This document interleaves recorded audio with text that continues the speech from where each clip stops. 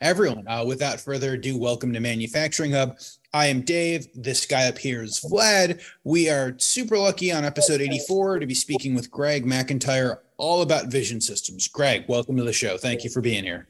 Yeah, I appreciate the invite. It should be fun. Thank you so much for joining us, Greg, today. I'm really looking forward to this conversation.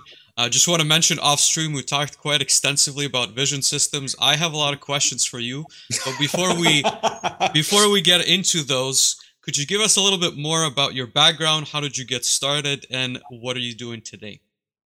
Yeah, sure. Happy to. Again, happy to be here, guys. This should be fun. Basically, if you go all the way back to like 1999, coming out of that college years, and what are we going to do? I found my way into the Keyence Corporation, which is kind of a good starting point for a lot of us out there in industrial sales and just tech in general. And they're a great proponent for just doing the right thing in terms of process, how you approach sales and so it gave me some great background. But as an inside applications engineer, what I fell in love with was just the camera systems. It just became one of those things I wanted to invest more and more time in and learn in that back room, which when you're an applications engineer, that's all you get to do really is play with the hardware and solve people's problems. And so it kind of became addicting, to be honest, to where it was just something that I wanted to do on a daily basis, and then got the opportunity to sell that with Keyence. And I was there about 7 years in all, ended up being one of their area product sales managers for LA, running a crew and just having a good time with it. And that was the introduction to me in machine vision. I was going on a daily basis to industrial customers and territories, listening to the problems and trying to create solutions with them. And sometimes it was with Keyence hardware, sometimes it wasn't. It was just the process of solving problems with really high-tech stuff was engaging. Past the Keyence years, worked for a Cognex DVT distributor for a couple of years as one of their outside sales guys before honestly getting fired by them because they wanted to pivot and change direction.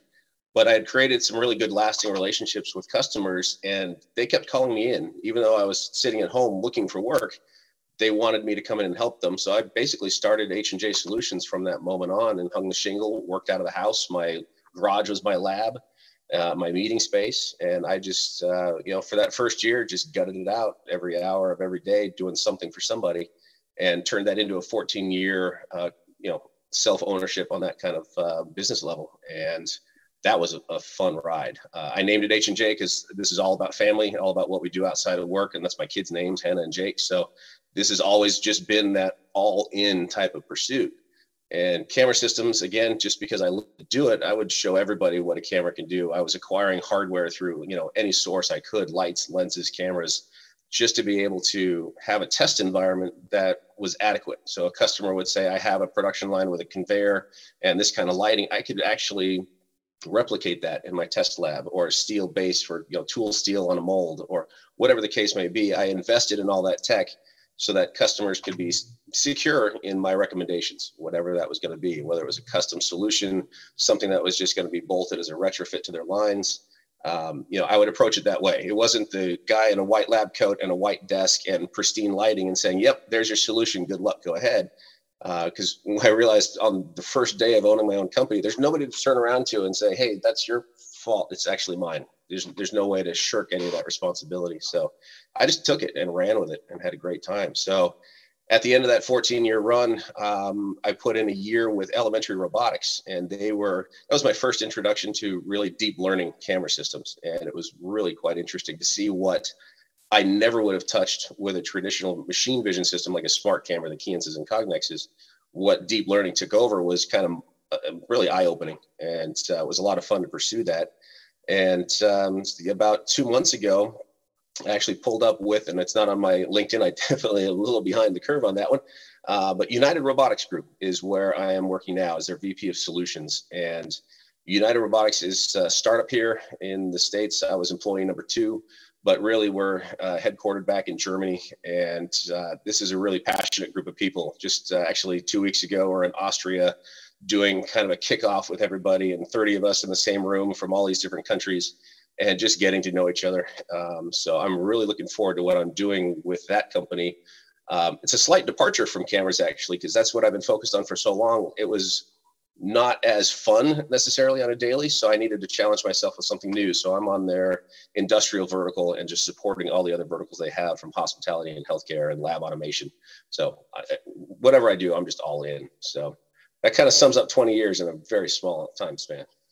No, absolutely. I really appreciate that, Greg. I think there's a lot of directions that we can certainly go from there, but I want to, maybe take a step back and kind of understand a little bit more about the early years, right? So you've joined Keyence. I'm curious to maybe understand, how was the learning curve, right? Was there at the time maybe a program that allowed you to learn the technical aspects of vision?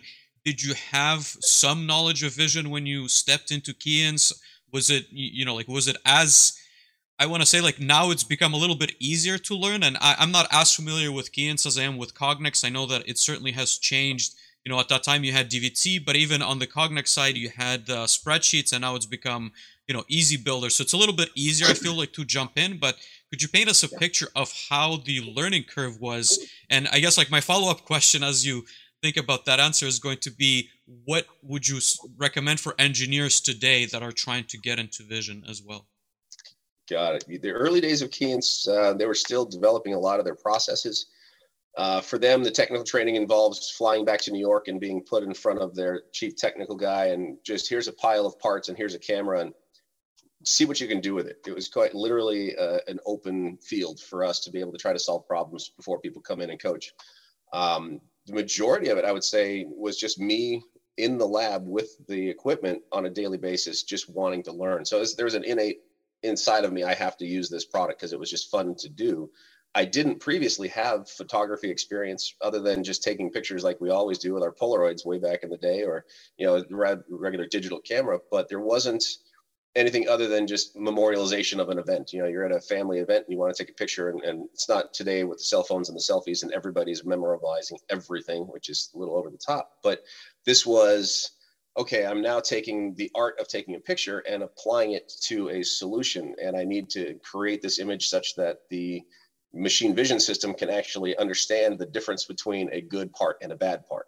So it became that pursuit, that how can I make this happen? Am I changing a light? Am I changing a lens? Am I changing the orientation of the camera to the part? There's so many ways that you can solve these problems. It just, again, I like solving problems, and this was giving me the ability to do it professionally and, show other people and actually fix things that weren't fixable before. So, I wish I could say more to it. There was more structure, but back in those days, there wasn't. It was just really however we wanted to approach it. As far as what people can do to learn this kind of stuff, honestly, I tell everybody, just jump in and start using it. Don't be afraid to break it. Every time I would train a customer back in the day, that was their biggest fear, is getting in there and making mistakes. And if we lead with the I'm going to make a mistake mindset, then we never really get in there and learn what it can do. I had the benefit of always having an offline piece of programming equipment so that I could use a copy of a program, and mess with it without making mistakes on the actual production line. Because the last place you want to be doing this stuff is on an active production line while things are in process, and you make one change and all of a sudden you're kicking off every bottle at 5 bottles a second. It gets ugly very fast. And so you got to do these things in an offline capacity, which usually means your employer needs to buy a demo set, or you can eBay some cheap stuff and just have a brick off to the side on a board, like your backdrop there with all the electronics. You need a test kit to be able to just peruse what happens when I use this light, or what happens if I unfocus the lens a little bit to get rid of some of that surface stubble. It's just a matter of going in there and trying it, and then honestly raising your hand when you get stuck, and knowing who to call obviously makes a big difference. I've employed people, and we will make them nameless for the moment, but they would hit their head against the same spot in the wall all the time and then finally give up. And the answer was so simple. But it's like, some people need that, let's call it the headache, to be able to kind of persevere. And I did it. It's a nice little internal boost, but sometimes you just need to give it up and ask a question. Yeah, and I think, that process is very interesting. I think a lot of people certainly struggle maybe to wrap their heads around the aspect that it requires part art, part science, right? And there's just so many, I want to say, intricacies in the vision systems world that you would not realize until you actually experience it for yourself, right? And it could be something as small as even a moving part, right? Depending on how quickly you capture that image, but it could also be the lighting, right? Like the ambient lighting. So maybe replicating that in a lab environment is going to be one thing, but then putting that on a production floor is a whole other beast in itself. But in any case, like, I guess, like, can we explore that whole concept of deploying a vision system, right? Like, and how do you maybe start thinking about an application? And we'll get to maybe a more concrete example as we continue the conversation. But in general, how do you start talking to a client who's maybe asking you for, I'm trying to figure out if I can do, let's say, a quality check on a part that I'm producing down the line? Sure. Yeah, the majority of the applications I've worked on historically have been quality control, like an inline quality check at, obviously production speed. So you're right. The environment that you're dealing with the customer is paramount. Where this solution is going to get placed, how stable the target is. If it's on a conveyor, is it contained? Is it moving around? Is it actually flat?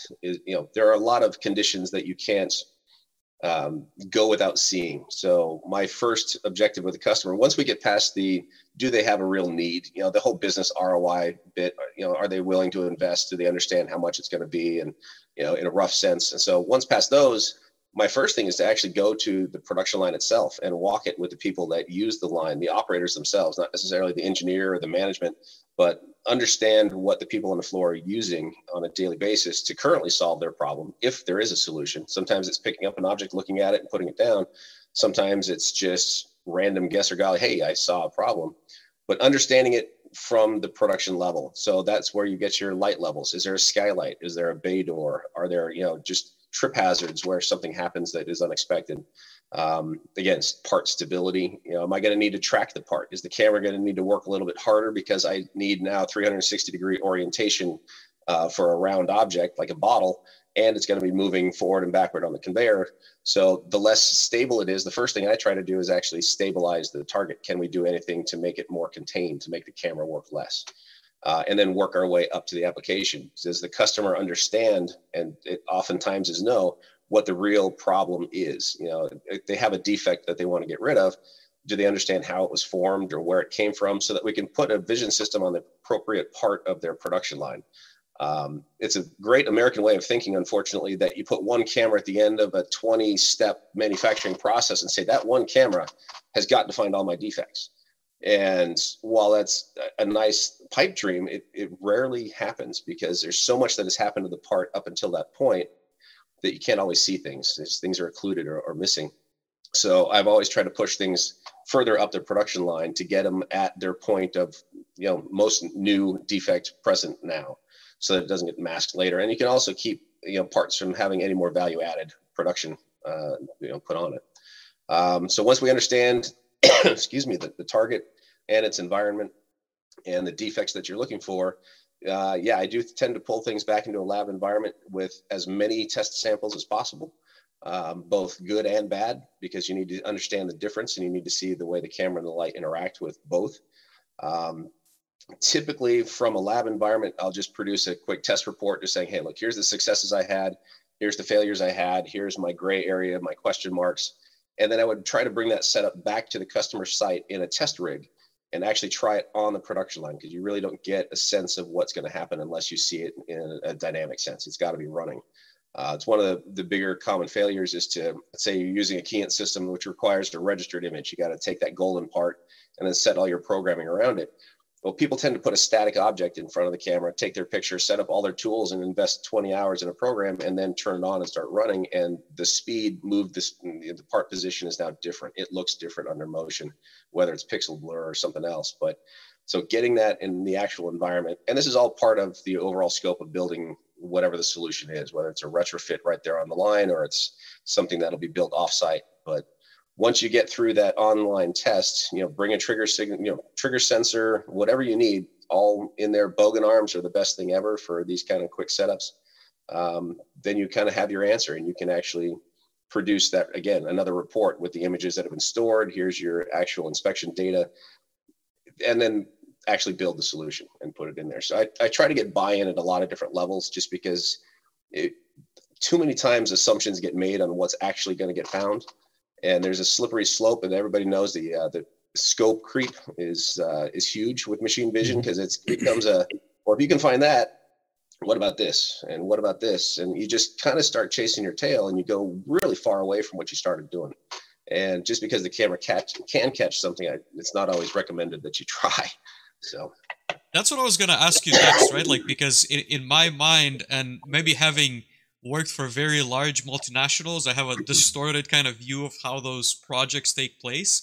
But do you usually have a clear list of like specs from a quality department, I'm assuming, that would tell you what they're looking for in those projects? Or is it a lot more like of a conversation and trying to figure out what you can give them, right? Because there's a lot, even, something as simple as, let's say like a distance measurement, right? You have a jar that's, I don't know, like higher or lower, or any object that's like shorter or taller, just to illustrate a point. And obviously your vision system is not going to be able to give a precision to, let's say, a micron, but it could be able to do it to like a millimeter. But do they give you those specs, right? Like, do they provide you with very specific things that you need to do, or it's more of a discussion with them, kind of what's possible, and you go back and forth? I would say it depends. It's going to be a famous answer of mine time and time again, because it honestly depends on the level of buy-in from the customer sitting across from me. If they are just handed a project and have to solve it because their boss told them to, you're going to get very minimal information. And there's a lot of investigation that I have to go through in order to write down clear specifics. Because again, that scope creep is what will take over later, because there was assumptions on what it could and couldn't do. So machine vision, when you approach a solution, you kind of have that end game in mind of, here's the defect I need to find, and therefore here's the tools I need to apply to that, and therefore here's the lighting I need to use in order to get that image, to get that result. So it's a linear process, but it's got to start with what we need to find and reject. And then there's always the gray area of how many false rejects can we have? Good pieces that were rejected because they're borderline cases, versus the false acceptance where an actually bad product got through. But it's a gray area. You put 10 people in a room, 10 quality people in a room, you have them look at the same part, and you're going to get 11 different answers, because somebody's going to change their mind. So there's always a gray area, and cameras don't get rid of that. They're just less subjective. They take an objective look, they give you an answer, and typically that answer stays the same, provided all the incoming information, the light and the target and the position didn't change. You're pretty much going to get the same result. So does a customer know what they need? No. From a detailed perspective, like a TAPI chart, this size dot is okay, this size dot is not. It's a little more rare to find that, but they have examples of, we don't want to see this, or we do want to see this. And then you just kind of go and you start just testing. And if there's too many rejects in the bin, you kind of go back and you figure out where you could go back and make an adjustment. So it's iterative in a lot of ways. Dave, what are your thoughts? What to get you in the conversation as well? Well, thank you for that. I appreciate that. I'm actually surprised I get to ask Greg a question only 20 minutes into this. I thought we would have gone a whole 65 minutes before I'm elbowing him out of the way. But no, I think a bunch of these are really great kind of points. I will throw out to everyone that Vlad is the quality person who would think that 100% of bad parts must be rejected, and 0% of good parts could possibly be rejected. I think he has made the comment himself that he is the person who will die on the plant floor in order to try to get that work. And at that point, Greg, I told Vlad, I'm happy you didn't decide to become a machine vision expert and devote your entire career to that. Otherwise, you might still be at the first plant 20 years later. But no, I think you've given a bunch of really good examples, Greg. I guess in the world of no job is typical, can you walk us through maybe an interesting job that you've done? Maybe it was a bunch of years ago. Maybe it was close to kind of tie all of these parts and pieces that you've given us together. Go back to the early days, because those were the fun ones, working out of the house in the garage. There was a project in Utah with US Synthetic, and what they make are the drilling heads, the diamond tipped brazed heads that go onto the ends of drills to go for our gas, natural gas, oils, whatever is in the ground. And these compressed diamond tips needed to be inspected for fractures, because it's a diamond material. They have to polish it and grind it with diamond. It's a very laborious process to make these things one at a time. And in the early days, again, out of the house, was kind of thrown this one by one of the Keyence sales guys who was like, I sold them a bunch of equipment. They don't know what to do. Help. And I just got that as the intro to this. So a gentleman working out there, Christian Castro, is a great host. I basically packed up every scrap of gear that I had in a Pelican case, threw it in the back of the car, and drove to Utah and spent 4 days with this box of Keyence stuff and the stuff that I brought and all of their parts, just to work up is this even a credible solution? Can we get something out of this? And that whole spaghetti against the wall euphemism, okay, we have things that stick. So what evolved from that was great proof of concept. We know we can do it. Now what? So the project returned with me home to then scale up. What do we need to build in order to be able to inspect this? So it switched into complete R&D and prototyping from a perspective of how to hold this small part such that I can see the chamfers and the bevels that I'm looking for. Mm-hmm. That was about a month and a half long process, and came up with the overall concept. And because, again, early days, no real resources, customer ended up designing and building the structure that would house that. And then we were able to produce that first working unit from that particular piece. So going from the unknown, whether it works, bringing it back, coming up with a solution on a temporary test bed, engineering that so that it was actually working out there in the field, and ultimately built 4 of these inspection systems that were now a lot more understood. And I was able to employ my first mechanical engineer so we could actually do our own design work and fabrication. So that was probably one of the more fun ones. There's not a whole lot of detail in between because it's kind of one of those proprietary parts, but it was a whole lot of fun. I just about went through every possible light and lens configuration I could think of, because it's this black composite diamond material. It looks different on every light. Every part looked a little different. I went so far as trying wetting agents around the edges to try to control lighting, and macro lenses to try to enhance what I was looking for. Ended up with 6 different lights and 2 different cameras, and reflections versus diffuse. It was quite a fun little project. I did enjoy that one. Interesting. So on projects such as that, is that kind of a typical workflow for more in-depth vision systems? Of you go out, you kind of do the initial understanding of what the location looks like, probably get a bunch of product in your hand, and then go back to the shop in order to build what that's going to look like? Yeah, under non-typical everything, yes, that is a very typical path.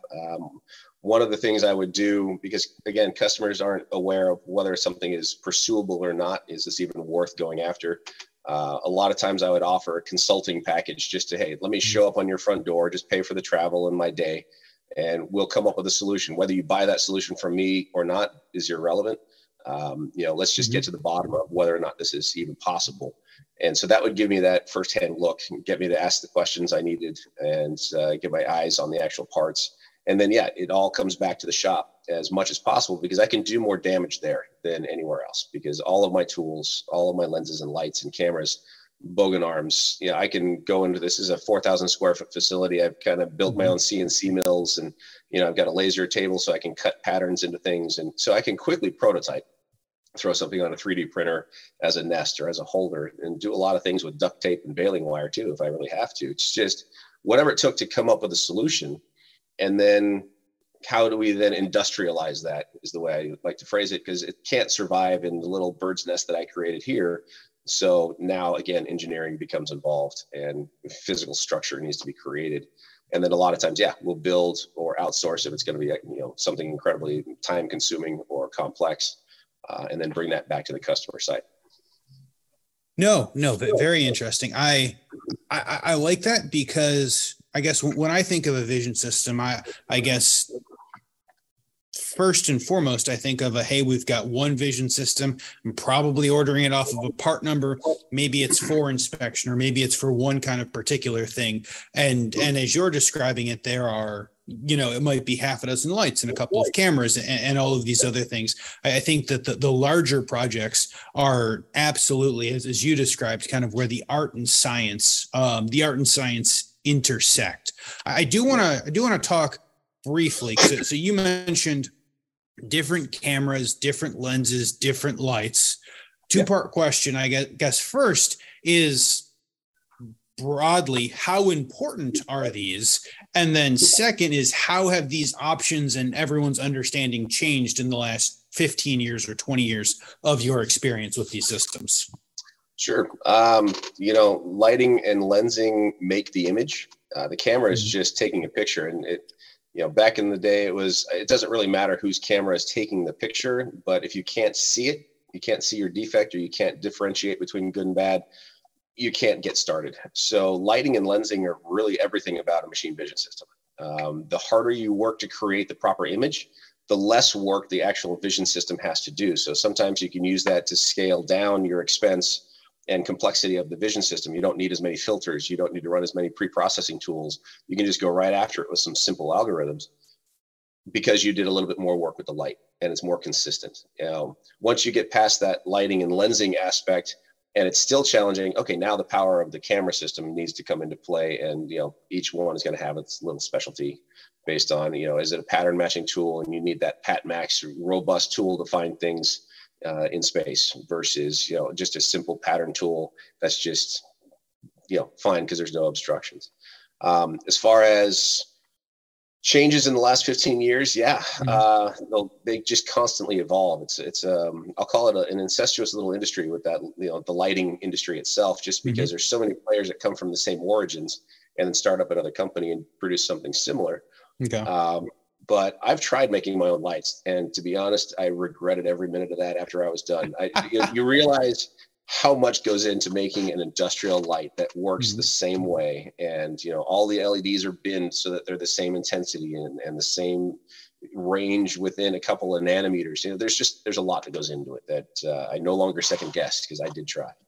But the shape of lights, the flexibility of lights, and the understanding of optics is always being pursued. There's, you're standing on the shoulders of the person that came before you, and they've just learned so much. So I've enjoyed using a lot of different lights that I couldn't use 15 years ago from companies that just suddenly show up and it's like, hey, here's something that we offer that nobody else has. And it's been a lot of fun. So the flat dome lights that have come out, CCS America did the completely transparent flat dome, so you can see right through it. Just there's grid of dots in the way. Dark field lighting, just so you can see from the sides.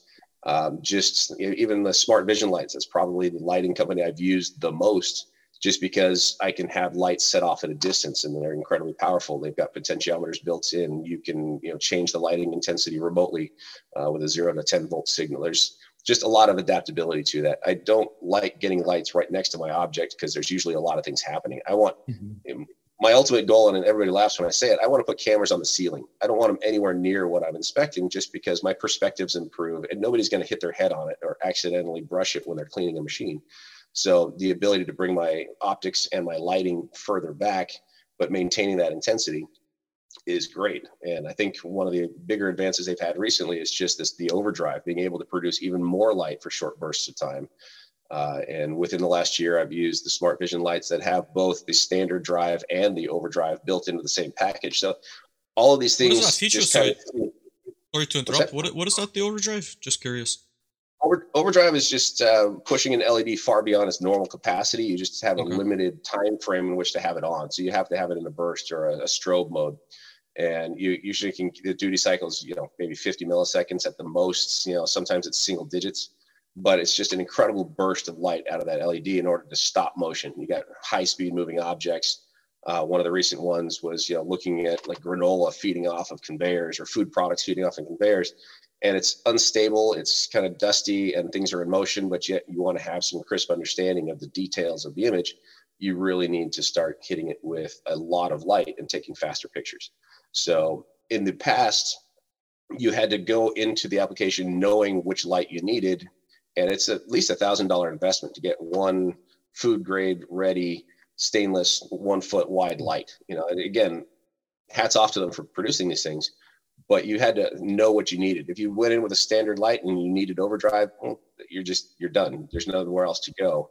But they've started combining that tech where the circuitry, you instead of your 0 volt connection going to 24 volts, you have your COM going to 0, and that internally flips a switch. And now you've got overdrive and the ability to put 4 times the amount of light on your target in the same light package. So I love those combinations just because now I can go in with one tool and know that I can step up. I always start normal and I can always step it up from there. But, it always depends if you're in an environment where people are walking around, if there's a line of sight to the cameras and the lights, the strobe lighting becomes a little bit more of a conversation, because you can really start messing people up if there's any sort of seizure possibility. And I've actually had that happen with customers. And so we've had to learn, if you're going to strobe, you got to shroud. So just a lesson learned. Makes sense. We have a good question from Dante in the comments, and I was hoping we would segue into this a little bit later, but maybe that's a good thing that he asked that question. So the question is, what is your opinion on AI in cameras? The ones from Cognex, would you recommend it? Have you ever worked with one? Yeah, it's a wide open landscape right now. So AI is an evolving field in a lot of ways. So when Cognex bought ViDi that many years ago, it was a standalone product. It was PC based. I did buy the license. I did try to use it, and I did find myself incredibly overwhelmed, and having flushed that $8,000 down the drain, never actually deployed a ViDi solution. But it was just beyond my grasp, because I was used to straight smart vision systems and whatnot. So there's an inflection between the AI or deep learning, and just the basic understanding. AI continues to learn and make changes and adapt, whereas to me, deep learning is a fixed set of taught images, and the understanding of what is good and what is bad doesn't change once you've done your inference models and you actually have deployed it. But AI is out there. I just visited a couple of AI camera companies in Germany, and I'm really liking where they're going. Where I've seen them mostly deployed right now has to do with like 3D bin picking, where you got the stereo objectives and you're looking at objects to pick, and maybe you haven't trained it, but you still want to pick whatever the random objects happen to be. So that stereo vision combined with understanding the Z heights and shapes of objects, and then applying that AI over the top to be able to sort out all that data. They're quite powerful. Like I said, when my eyes were opened a year ago with what was happening with deep learning, I'm really starting to pursue those now actively, just because they are quite game changing. So AI is definitely something to keep an eye on. Oh, that's very interesting. And I guess to expand on that a little bit more, deep learning, as I understand it, you would have, let's say, a set of images, right? So again, I don't know the exact number, but let's say 1,000 different images, and you could label them like, here's a good one, here's a bad one, as a human, and then that would create you a model that then the vision system would apply based on kind of like that data set. It would create its own model and apply to like a live line. Is that correct? I guess maybe I'm oversimplifying it a little bit. Not really. I mean, its intention is to be simple. So yeah, if we use Elementary as that example, there's software. You take a bunch of pictures, just the standard imaging. So my job was to make sure the lighting and lensing, and hey, here's your images. And then you do the data acquisition, as many images as you can find that represent good and bad, because you need that full range. And with their system, the deep learning is the entire image is used in the process of learning. It's not just a regionalized area. Like the Cognex ViDi tool, you can say in this area, or highlight some things. Their entire image is being used, and so you're just exactly labeling, this one is good, this one is bad, and it's a matter of having enough of the data set to be able to create that differential. Where is the line between 0 and 1? Where do I want to call my good or my bad? And the broader the differences between what's good and what's bad, the easier it is, and the fewer number of images you need to use. The more random or variable, then you need to really step it up. So maybe you only need 10 images of good and 4 of bad for the first one. I've had a project where it needed over 20,000 total images in order to be able to really cut through and get what they were looking for. And that takes a lot of time. If you think about manually labeling, how often do we make a mistake? Human beings, what is it, 2-ish% maybe? But one wrong label on one image out of 10,000, and that model is now going to derail a little bit, because its understanding of what is actually good and bad is now going to shift. So it requires careful work.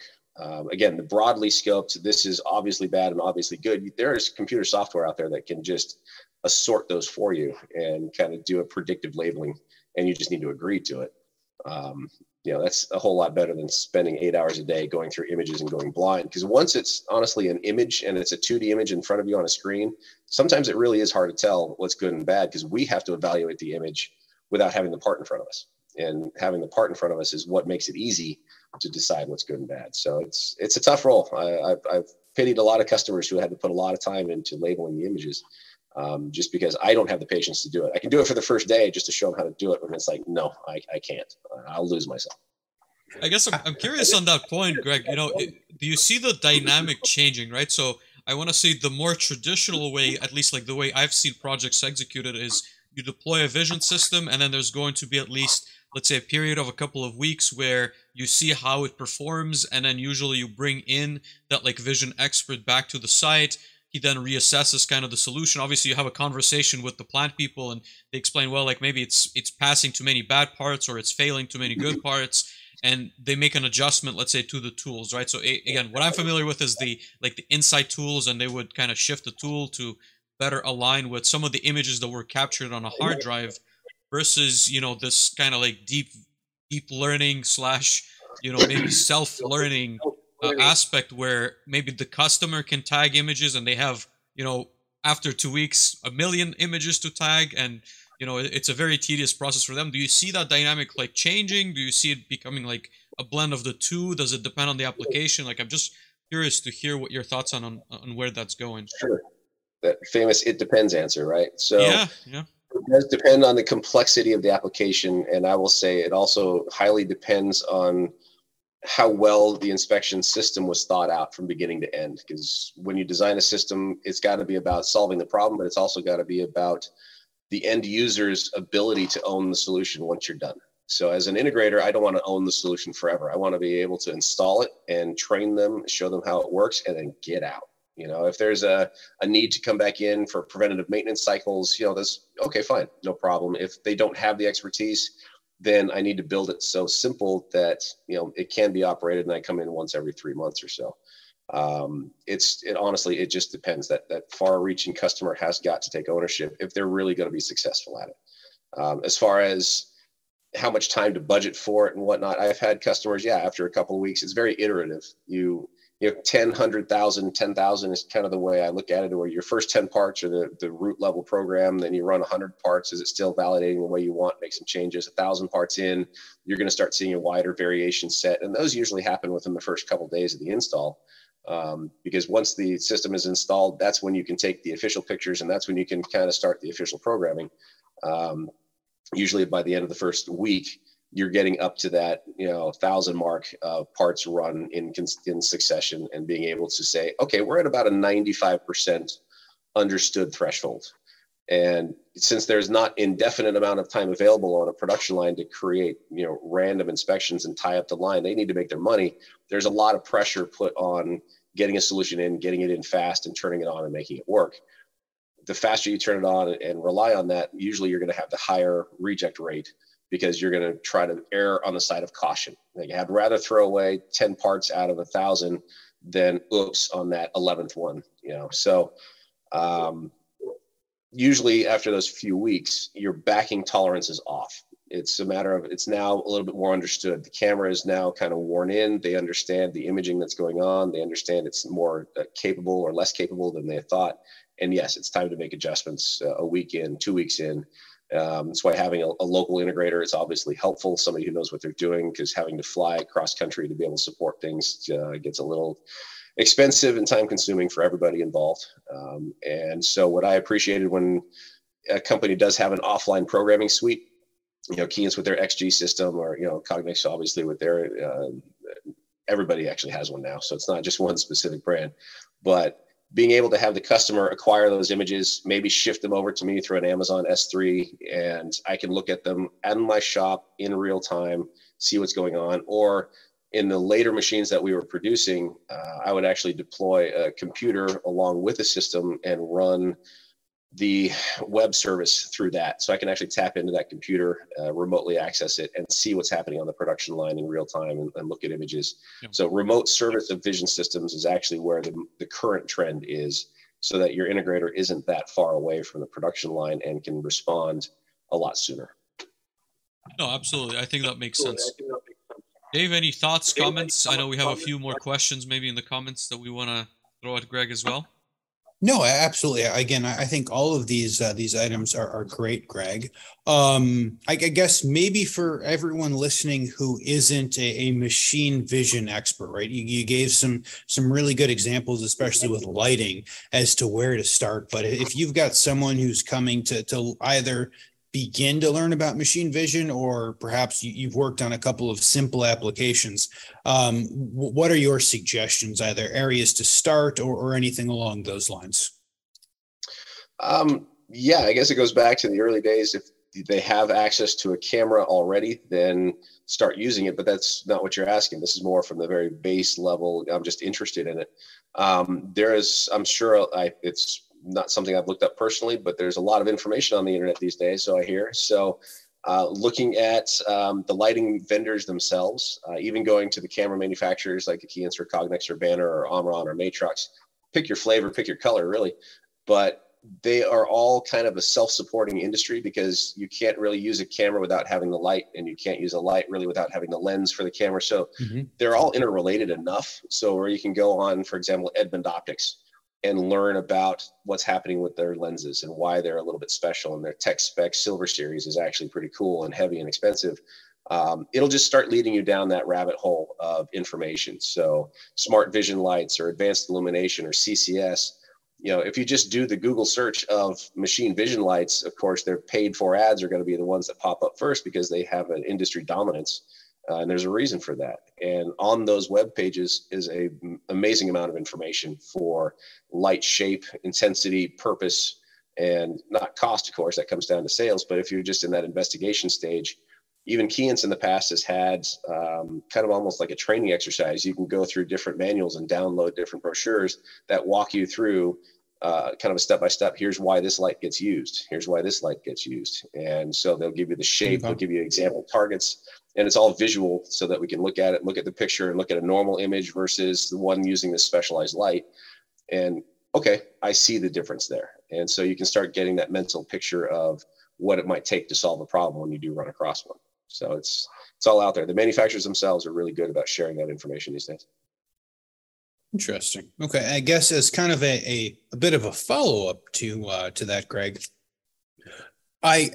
where do the needs typically come from, right? So you've talked about at least a handful of really cool applications.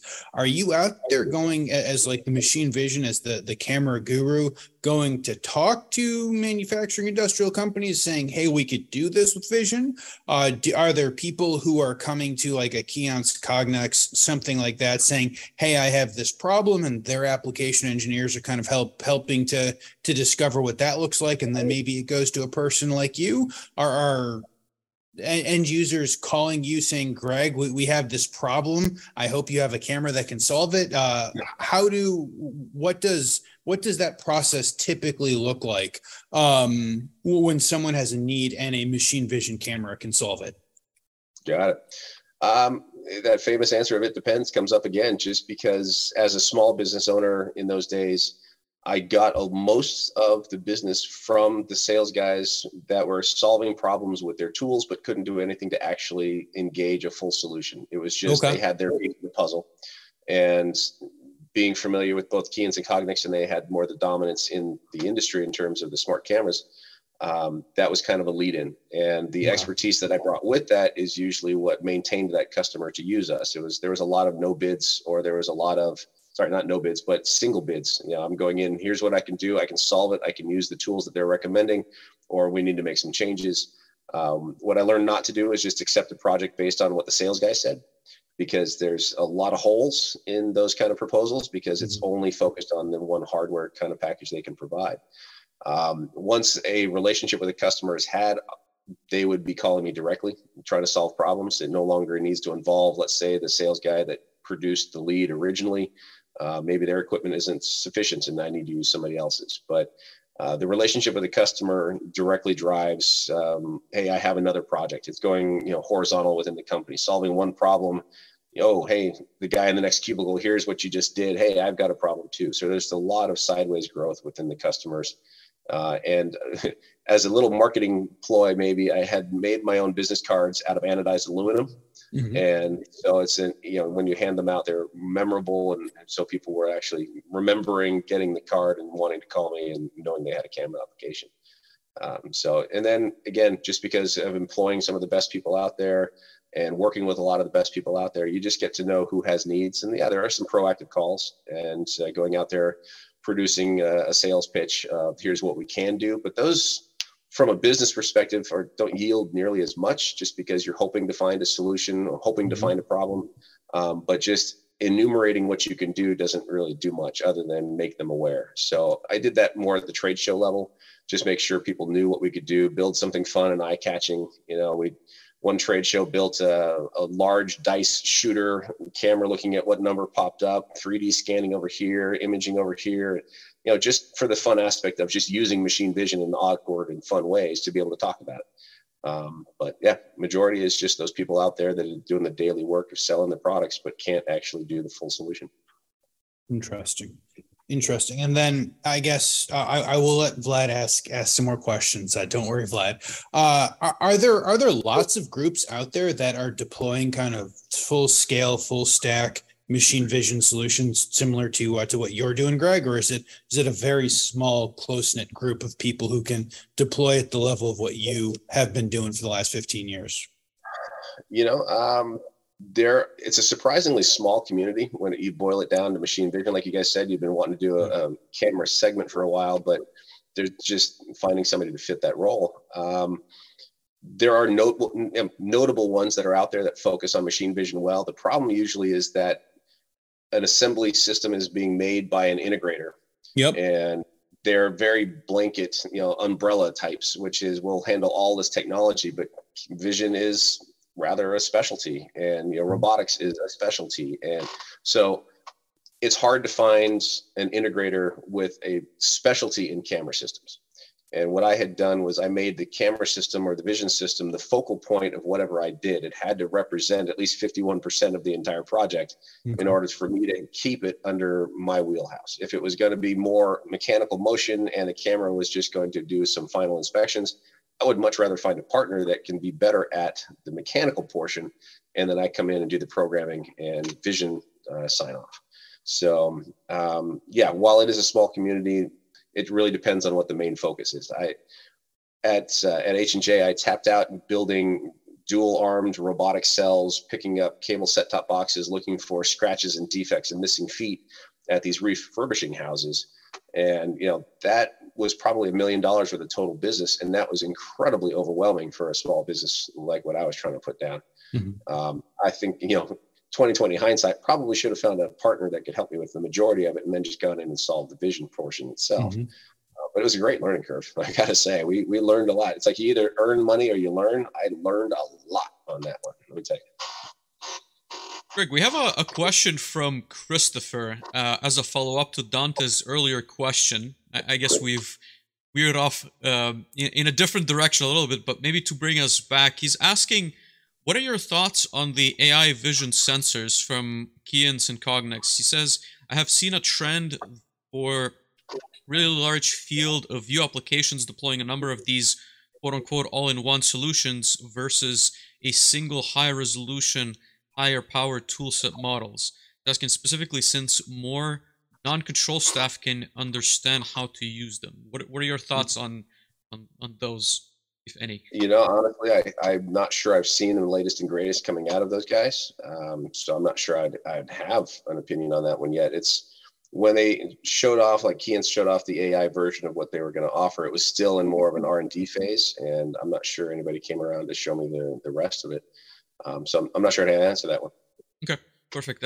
As I mentioned to Christopher, maybe reach out to Greg directly and you guys can have a conversation off stream. But no, I guess maybe to segue us into some like innovations in vision systems. I'm curious to hear maybe what are you seeing? Where do you see the industry going? Are there any like interesting and kind of maybe surprising applications? I guess maybe to throw in one of my own that I've seen a lot of trade shows but never seen live. It's like the 3D sensors that allow you to kind of have that depth of vision of a part that's rolling on a conveyor. Like I'm curious if you have any other, I guess, interesting things that are coming out or have been released. Sure. Yeah, I mean, I am always keeping an eye on and at trade shows and visiting, like I mentioned, going with the stereo cameras, AI driven out in Germany. Where I'm finding a lot of it that's been focused has been more the bin picking, trying to sort random objects, or your Amazons, or you're trying to make sure you're handling the widest variety of objects possible with a single robotic arm. So a lot of this is being about putting robots into a smarter category so that they can grip and handle a variety of parts. So those stereo optic type cameras, being able to create that three-dimensional image and understand what's underneath it, that is definitely what I've seen most of. And like you said, it's in trade shows all the time to be able to look at it. The ones that are being mounted to the arms so that they can go over and pick in a delicate way. The ones that are mounted 10 feet off the pallet or the conveyor to understand what's being picked from every angle. So if it's a box that's a little bit off kilter, the robot arm can make that adjustment and still manage to grip it properly without dropping it. So as far as where it's going, I see much more of that. One of the, with United Robotics especially, we're looking at making robotics intelligent and the assistant to the person, instead of just working by itself or working adjacent, but working with, going towards lab automation, understanding the objects in front of it and being able to intelligently react to what's happening. So that the more the AI is developed, now those are kind of proprietary behind the curtain. You don't really know what's happening. So I got to kind of explore it company by company. And my first two are under the belt, and I'm actually going to return to get some training and really understand what's happening so I know how to apply these tools. But, you can only get so much from marketing adverts from, this company having this tool or that tool. I need to kind of dig into the details a little bit. So to be determined on a lot of that. Yeah, and I'm personally really curious, where the limit is going to be, right? Because I think there was a time where the race was towards sort of like making the smallest camera possible and all the tools are within the camera. But I think now that we have more and more computing power, we're seeing these, I want to say, like a lot more complex applications, right? And I can only guess that, for depth, they're using maybe multiple cameras within like a single unit to be able to figure that out. But ultimately, it's all about that computing power and being able to process that data almost in real time, right? Because otherwise it becomes challenging to pick that part of the bin. Yeah, honestly, that inference time of image to answer and go get it obviously is important. But yeah, the processing power is increasing, the ability to dissipate the heat within those smaller containers, the housings for cameras. They're getting a lot more creative with that, I have noticed. When Cognex was able to put in the ViDi solution, which again was a massive graphics card in a tower, and that was the only way to run it in its early days, they got that down into their yellow brick. The heat fins coming off of it are pretty massive, and it's got to dispel that. But they managed to now bring it into a single smart camera housing, and it's just another one of their offerings as another industrial camera. So you get that IP67 or 69, depending upon if it's stainless. And so that is definitely still being pushed. I'd say where it's going is really going to be dependent upon where the camera guys can make the most money, right? What applications are most suited for AI in terms of making decisions, and not have a person needing to get involved with that. A lot of the logistics, palletizing, depalletizing, just the intralogistics of things where there's a high mix of parts, maybe low volume, but high mix, where you got to constantly switch between. The hard code programming on that level is really difficult. A lot of the smart cameras are about high volume and low mix, so that one setup gets you as far down the road as you possibly can. So I see AI taking over when it comes to being able to quickly switch between products without necessarily needing to have the hard-coded programming. And I think bin picking is just that first one that was applied, just because everybody wants to go after that. I don't need to program it; just go get the top part wherever it is. And I've seen that be successful so far. So I'm looking forward to it.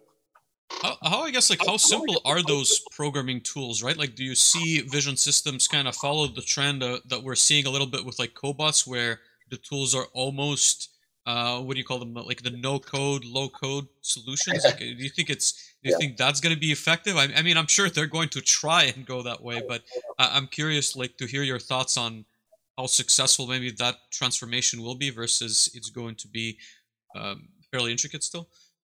Yeah, well, I would say, again, it depends. Sorry, the answer keeps coming up, but it honestly, if you go down to what exactly is the customer trying to solve, there are things that a deep learning tool can't do, whereas a hard-coded camera can, and vice versa, right? So you've got like the Keyence solution, or even the Cognex, you apply a tool to a region and it self-populates with more and more information these days.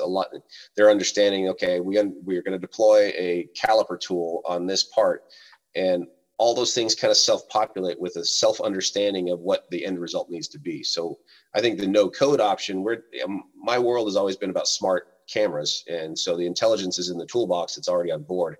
I've never really had to code in the background. In the DVT days where you could script in some custom solutions and whatnot, that you don't really need to do that because the tools, the algorithms themselves are already still powerful. Drop a tool in place and 90% of the adjustments are already done. And only if you go into the advanced settings do you get into an area where you can adjust edge thresholds or contrasts, or how many pixels does it take to actually find an edge, or be able to apply filters and whatnot. So I think the no coding has been there for a while when it comes to smart cameras. With the deep learning stuff, it's taken even a step further because you're just taking a picture and deciding good from bad as a label. That's zero code and a lot less effort. So the time instead of hard-coded programming goes towards sorting images and training it for that inference model.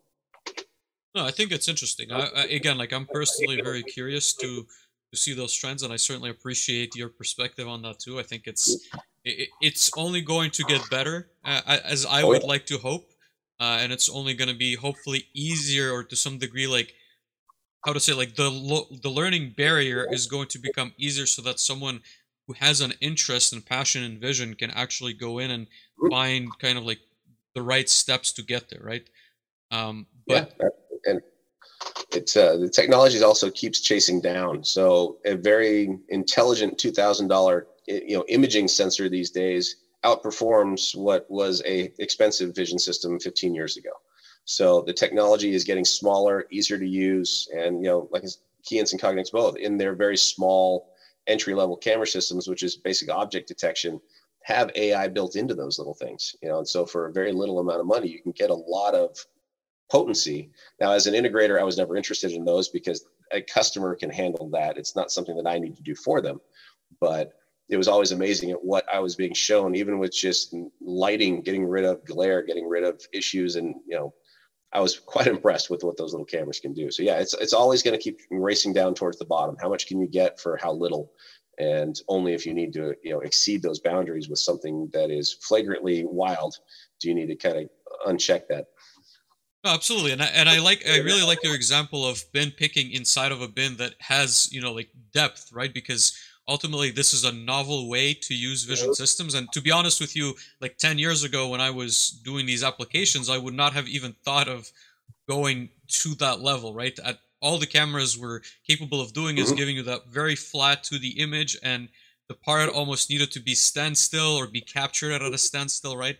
And so now that, again, like as we discussed, like the processing power is better, people are finding novel ways to combine cameras, but also other hardware, right? Like it could be robotics that are examining these parts. You can figure out, and there's a lot of complexity. I think, in our conversation, we're oversimplifying things, but it's your grippers, right? It's the positioning of the robot. It's how it gets there. It's where the vision system is placed. I'm assuming if it's placed on the arm, then it's also taking images from different kind of like, I guess, like ways, right? Like it can look at that bin in like a 360 view, well 180, I guess, like view. So now you have to like stitch the 3D environment. And again, that's even like beyond my understanding of how that's done in the software, right? But that's all kind of like in the back end done by, I'm assuming, the developers for Cognex and Keyence. But I think it's really fascinating, and there's so many opportunities in that field.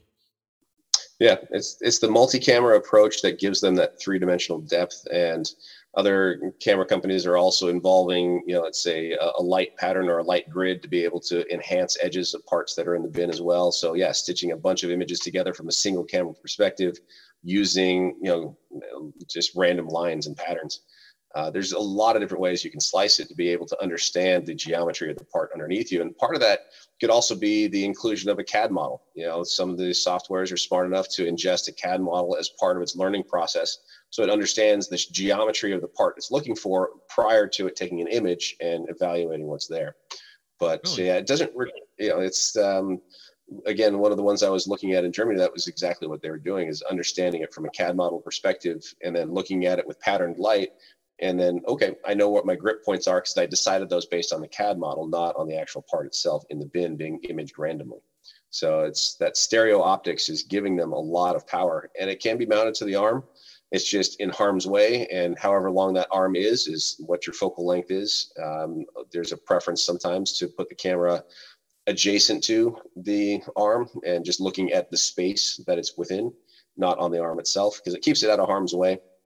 And to me, it's a little bit easier, but there is an argument for a small camera at the end of arm. What I'd love to see, and this is something it's been talked about when I employed Courtney Fernandez as she was chasing her master's with robotics, it's the idea of visual servoing, actually having the camera at the end effector and being able to hone in on your target in real time, rather than what we're currently doing, which is taking a picture, then closing our eyes and then going at where it should be. And, there's a lot of things that can happen and go wrong in that process.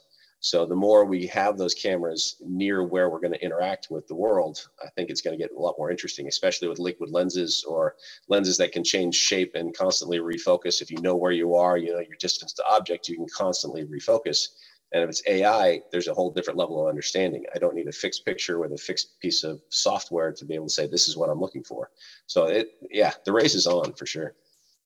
I guess, some of those technologies probably go way over my head, but I've certainly reflected a lot about, the projects that I worked on in machine vision that were a lot simpler than what you're describing and what we're hoping to see in the upcoming years. Dave, what are your thoughts? Maybe do you have some potential customers who would be looking at such solutions? Kind of hit the nail on. Okay. Oh, yeah, I was going to say, I think Greg kind of hit the nail on the head when he was talking about how powerful so many of these new, inexpensive, small cameras are, right? And all of the different applications that we're able to do with this. As I go in and talk with customers, almost every single one of them could use vision for something, right? We could use vision for inspection. We could use vision for a number of different opportunities. And so I hope with more technology coming out, I hope with prices kind of being pushed down because newer technology is coming out, it gives more groups the opportunity to play around with some of these cameras. And then after we fail, we'll all call Greg and be like, Greg, I know there's a much better way to do it than it is to take this, $2,000 Cognex camera and the lights I stole off of Vlad's ceiling. Can you please come show us the way? But I think I'm excited to go see these. Many trade shows I go to, you see 1 to 5 different vision cameras. High speed inspection is kind of one of my favorite different demos to go see, right?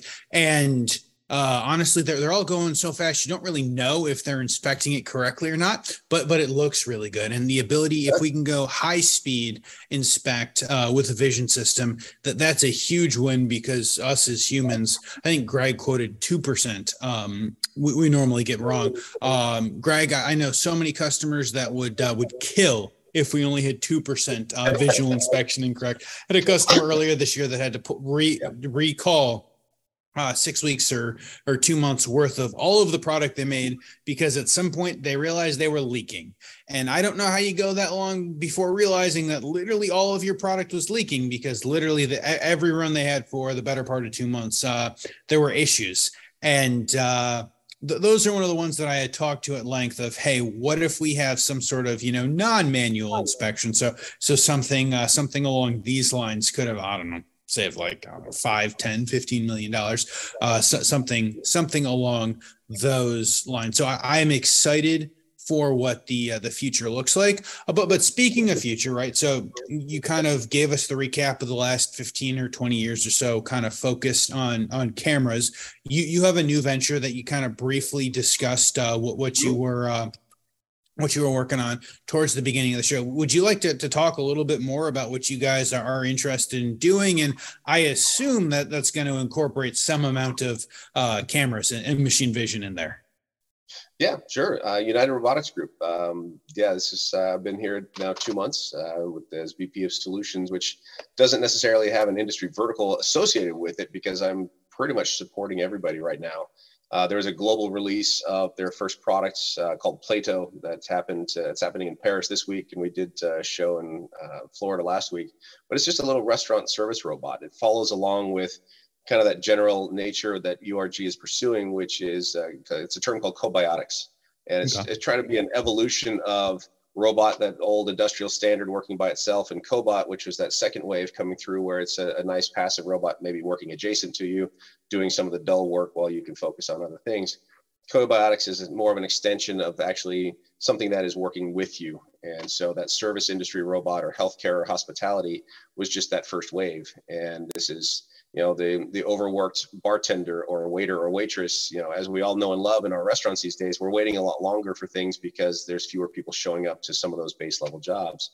And so United Robotics Group is taking that and what can we do and how can we help our people maintain that person-to-person contact? So a little busing robot to be able to get your food over to the table a little bit sooner while they're dealing with some other issue, or collecting dishes at the end of the day. Hey, go ahead and load this thing up, just to try to help out the people that are stepping up and showing up and staying in their jobs. What I'm going to be championing more of is the industrial automation end of this, which is a lot less defined right now, but United Robotics Group is the owner of 9 different companies. They're all startups out of Germany. Rob Solutions being one of them, which they're working on a lab automation solution with a universal robot arm and a Mir autonomous mobile robot base. And we can convert that to do a lot of different things, not just lab automation, which is its primary function right now. I have one in the shop. I love playing with this thing. It's going after, it's got one of those, one of those stereo optic cameras on its front, so that it can actually distinguish landmarks, do different skills based on what it's being tasked to do. Whether it's taking over that, let's say the university, which has the grad student, which will work bleary-eyed in the middle of the night, trying to do these projects for free. When you get into a professional lab, no longer do you have a resource like that. People don't want to aspire to have a job in the middle of the night, doing capping and uncapping and prepping of tubes and getting things into the centrifuge. So what we have is this cell on a mobile base, so it can go into your existing lab environment, be trained to use your centrifuge, be trained to pick up samples, decap them, prepare them for samples. So that whole 5-hour laborious process of getting these things ready can just happen. And then the person can come through and actually apply their talent at the results that, the HPLV, that's what we're actually going after. And a lot of this stuff is time sensitive. You got to have it done within an hour, within a couple hours, because you're in a hospital environment, you need results. So I'm going to be taking that kind of technology and applying it to, again, industry. Maybe it's a collaborative palletizer that you can just wheel right in and start using because it's intelligent and there's a lot less interaction that's required, letting, again, people do what they need to do. So I'm very excited to work for these guys. It's a passionate bunch. That with a week spent in Austria, getting to know them. We had icebreaker day one in the rain in the hills. It's very memorable. I love it because it showed the true grit that these people have. Like, all of us are there wet and ragged and still going through the motions and still bonding, and that's going to last forever. So this is going to be a fun company to work with. No, I think it takes awesome. That, right? If I can make that comment, I think it really takes that, because the complexity of these challenges are sometimes not necessarily underestimated. I think that's the right word, but maybe, in our 1-hour conversation, it's hard to convey like the mechanical aspects, right? Like, you have like lenses that are entire like fields of their own. You have the automation segment, then you have image, like just processing images is like an entire field that you can spend an entire lifetime on. So there's so much complexity that goes into this that I feel like you cannot not have people with passion that drive this innovation in the industry because of how complex it purely is. Yep. Absolutely. From the CEO, Thomas Lincolnheil, down, I mean, everybody was just fully there, fully present, and fully involved and committing themselves. And so again, it's, as this company is coming together here in the States, underneath them, it's, there's only 6 of us right now, but it's a group that's definitely going to go strong and grow fast. I believe we're looking to have about 22 to 23 people by this time next year, as we ramp up all the different verticals. It is definitely, we're on a tear. We want to really grow this company, and there's a lot of opportunity, just because their approach is slightly different, more the ethical sales and trying to make sure that the robot is the right fit at the right place rather than replacing jobs. It's got to work with the people that are there and have the right mindset from the beginning. So That's kind of what drew me into this company is really the way that they're approaching. And part of our time out there in Austria was actually coming up with and working with some strategies and how to really define this. And everybody's input was quite interesting. And we're all on the same page. It's kind of the funniest part when you put all those words, that there's, what do we think? What do we want? What do we hope this is going to be? A lot of us are on that same page. No, I think that's very exciting. And I think that may answer kind of part of the question that I ask everyone, Greg, is what do you predict the future looks like, right? So I think that the future of these collaborative bots that you guys are talking about in a variety of industry verticals, I think that's very exciting. That is very futuristic. So perhaps I can ask you a little bit more specifically on what do you think the future of machine vision, computer vision looks like within the industries?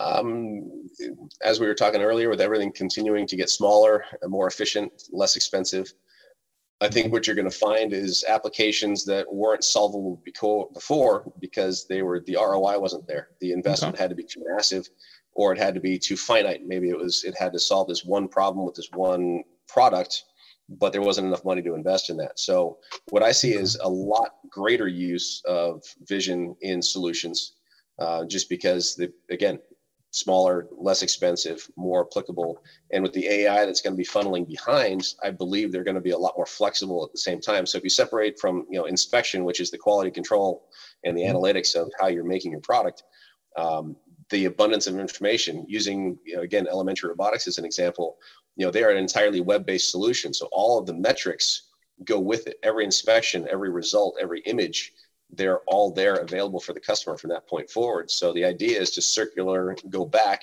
figure out where these defects are coming from, fix the problem, and then again, analyze. So AI being used on the data coming in behind all the inspections to be able to sort out good from bad or identify some preventative maintenance issues. Maybe there's a common thread between these failures at this time of day, or this, we always blame third shift, right? They're always asleep or something wrong. Or it's the second job and they're just really tired. But third shift always gets the blame regardless. But, using AI on the data coming from the images is just that next wave of understanding and being able to produce better parts, or at least be more consistent about the parts that you are creating.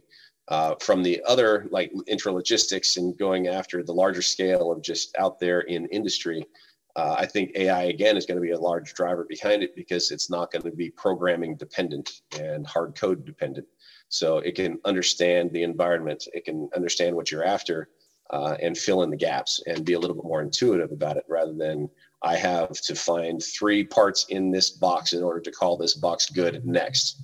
That's very linear and process. I think we're going to start falling out of the process and just start opening up a lot more applications based on these developers. There's stellar developers that are out there right now. And so, like I said, I'm just, after doing 18 years of regular machine vision, the last 1.5 have been in the deep learning and AI space, just on the surface. So believe me, when my appetite's whetted, I will be digging in for more. No, awesome. I think that sounds good. The next thing we like to always ask is about career advice. So if someone's coming into the industrial space, the manufacturing space, would you suggest they go take a hard look at vision systems and potentially becoming a vision expert? And then if so, what would that career advice look like, Greg? Interesting. I've never seen machine vision as a completely singular pursuit. The way I pursued it, I was kind of a unicorn with H&J, and that I took on every possible manufacturer of camera. So I was installing Keyence and Cognex and Banner and Omron and Matrox and Sensopart. It was that breadth of product offering that kept me busy. Okay. So if you want to look at it from I want to work with all these different cameras and I want to do it from a quality control and factory automation perspective, be that type of unicorn. Make sure that you have more than one understanding of one camera system. It requires a lot of investment of your time. Most people don't get that. Most people are going to be working for a company and they have a problem and they're going to be either handed a vision system for solution purposes, or they need to go after a sales guy or, inquire, how can I solve my problems? And then they're going to get introduced to it from that. So again, from my perspective, I got into it because I really enjoyed working with hardware, solving problems. I always had the how it's made books open in my bedroom, and go to maker fairs and, hack my world kind of thing. So I was always invested in problem solving, and the high tech camera nature of that just simply called to me. So I think it's just got to call to the person first. They got to be interested in that split between art and science. Creating the image is the art. It absolutely is, because you're going to play with light and lens and position and target, and then the science behind that. So it's a rare blend to enjoy working with camera systems, because then you're going to have to deal with, a Cognex. Maybe it's the spreadsheet environment where you want the advanced tools, or maybe it's the flowchart environment of the Keyence XG type of series. So you got to have that both left brain, right brain ability to just get through it all, if you're going to enjoy it. There's a lot of people that just simply sit in front of a camera. It's a one-off, it's a solution, and then they move on. So everything they learned just disappeared and fell right back out, because they're not going to touch that thing again for 6 months. But for me, it was always that constant engagement. My lab here, my shop has always been open to pretty much everybody. They understand it's an open door policy. There's cubicles that sit here. And so, sales guys on the road have a place to hide out if they want a place to have some coffee and Wi-Fi and get some work done on the road. My lab is the same kind of thing. It's just something to pick up and use as needed. So that's the only recommendation I have for people, is to just seek those that, have what you need, and ask for some help. Ask for a mentor in that capacity, because then they can kind of walk the rope with you and not just leave you blind. I think that is great advice in general, both the mentor and seeking other people who are walking down a similar path, almost regardless of industry and what you decide to do to spend your time. Knowing that you're not alone, and hopefully being able to learn from other people's mistakes before you make the same mistake over and over again is a huge positive. Next, I'd love for a book recommendation. So in the beginning, we joked that Vlad is going to go download all of these books on Audible and listen to them on vacation. But then he took a vacation, only listened to like 5 or 6. So he's got a backlog of more than 100. But we are still always looking for more good book recommendations, both personally and for the people that listen. But do you have a good book recommendation or two for us, Greg? Possibly, yeah. I don't go in for a lot of them. I mean, I read for more pleasure than anything. We talked about that the other day, which just, the Lord of the Rings tattoos kind of say what I enjoy in that sort of genre. But from a business perspective, the guy that I've followed the most has probably been an author by the name of Seth Godin. There's a wide range of offerings from him, but things as simple as the Icarus Deception is one of the ones that sticks out, or the Purple Cow, just because flipping things on a different perspective and understanding that, don't fly too high and melt your wings, but don't fly too low so that you also are getting too wet and you're going to get grounded the same way. Understanding why you need to actually be who you are and let people see that. Some other of his offerings, dealing with tribes and understanding how to do some marketing such that people want your product and they're actually self-marketing for you because they believe you are who you are and you are who you say you are, and you let that lead. So he's probably the one I've read the most in terms of business books, behind the Little Red Book of Selling or the spin selling books by Neil Rackham. Processes that I enjoy, but they're not really for good reading. They're for understanding and making your business life better. So I'd say most of my reading comes more on the personal pleasure side of just wanting to disconnect and invest my time in a comfortable chair and some tea. Absolutely. No, I think all of those are exceptionally valid. Thank you for that, Greg. And then last question is who should reach out to you? Who would you like to connect with? What sort of conversations are you having? I know you said that there was the hope and goal at United Robotics Group to go and expand from like 6 to nearly 30 over the course of the next 12 months. Are you guys looking to hire? How can we in the community help you? Gotcha. As far as communications go, I'm one of those avid learners. I've got to constantly challenge myself, which is why the career switch to United Robotics Group. But I engage with anybody that wants to understand the world that I live in and play in. And what's kind of fun about what I do here, if you were able to look over my shoulder, the RC cars and the RC planes, and all of my life is in what I do. I'm all in. So I love conversing with people that have the same kind of passion about it. If there's an understanding of cameras that is lacking, if I've already been approached by many different people that, hey, what can I do to make this project better?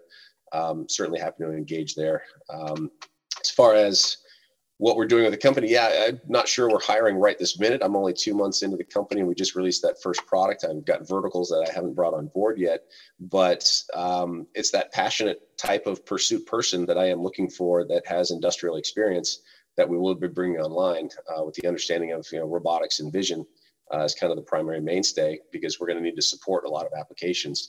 One of the reasons I have my shop here, and it is a part of the United Robotics Group, is because we want to do some internal integration. We want to be able to support our customers all the way through, not just hand off a finished good, but be able to create something custom for them in the process, or be able to support, bring some equipment back, be able to refurbish, maintain, redeploy. So all of that's here from a technical perspective of just the double E's and the Mechis that, need to have a home here. Those are going to be coming online in the next couple of months, I'm guessing. No. Yeah, very exciting. But thank you so much, Greg. Thank you everyone for listening. If you guys have made it this far, please remember to hit the like button. Please remember to hit the subscribe button. If you guys are listening on podcast form, you guys can rate us 5 stars on Audible and Spotify and Apple Podcasts and maybe some others. Please hit that subscribe and follow. I have learned that if I ask people to subscribe and follow, our podcast numbers are significantly better than when I don't ask people to subscribe and follow. So please do that. Please connect with Greg, Vlad, myself on LinkedIn. You guys can find all of our contact information either on the live videos that you're watching or on the podcast notes below. And if you guys want to see more, please visit us at manufacturinghub.live, in which you can see the last 84 now podcasts and videos that we have put out. And until next Wednesday, we'll see everyone soon. Thank you. Thank you, Greg. Thank you.